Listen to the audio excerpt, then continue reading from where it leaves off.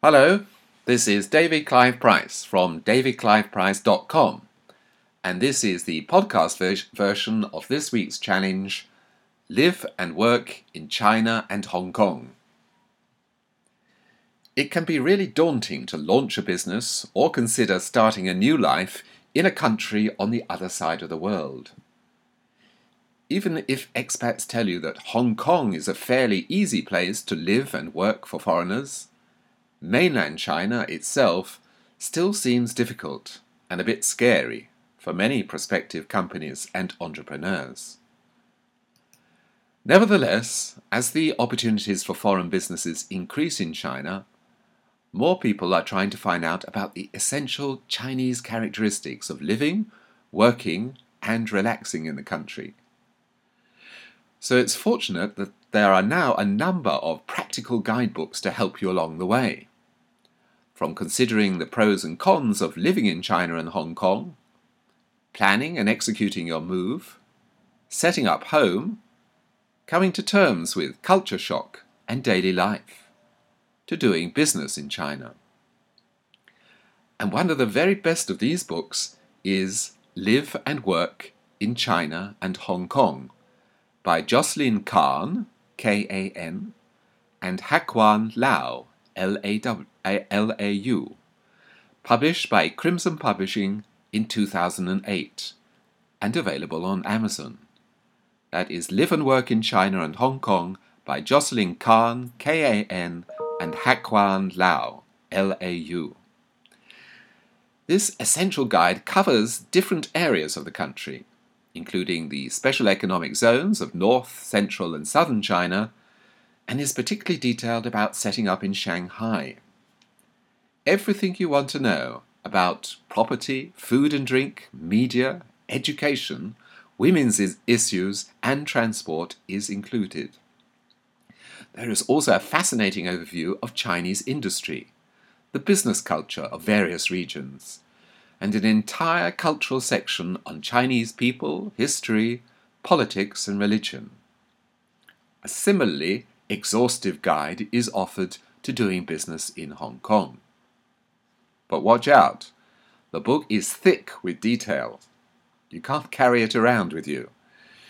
You'd have to keep it at home as a kind of reference manual and dip into those sections that directly affect you as and when the need arises.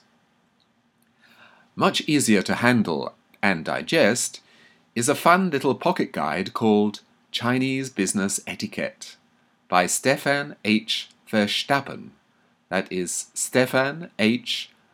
Verstappen, V-E-R-S-T-A-P-P-E-N, Verstappen, published by Stonebridge Press in 2008 and also available on Amazon. Chinese Business Etiquette. You can slip it into your suit pocket or briefcase for a quick crib before meetings or dinners or any other occasion with your Chinese counterparts. Its easy to follow sections apply to networking, introductions, meetings, negotiations, presentations, entertainment, and gift-giving in China, Hong Kong, and Taiwan. Common phrases in Mandarin are included, as well as hand gestures and tips on reading body language. The author even slips in a quick overview of Chinese culture and of modern attitudes towards foreigners. Many guidebooks to living, working and doing business in Asia are rather heavy-going or are littered with bullet point lists of what to do and what not to do. The end result is that you're likely to become hopelessly self-conscious and or confused. The joy of this little book is that it is extremely easy to read, and it is interspersed with very amusing curious facts and true stories sections. Did you know, for example, that giving gifts with green on them, such as baseball caps with the company's logo, may show your commitment to the environment, but in China, wearing a green hat is a euphemism for being a cuckold?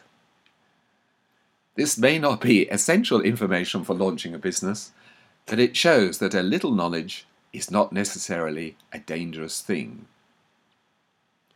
Are you developing business in China and Hong Kong? Are you new to the region and still lack confidence because of the different customs and ways of doing business? If so, I'm here to help you. I'm opening up some spaces on my calendar to discuss your specific challenges. So if you're ready to take action now, just go to www.davidcliveprice.com/strategy and we'll be in touch. That is davidcliveprice.com/strategy.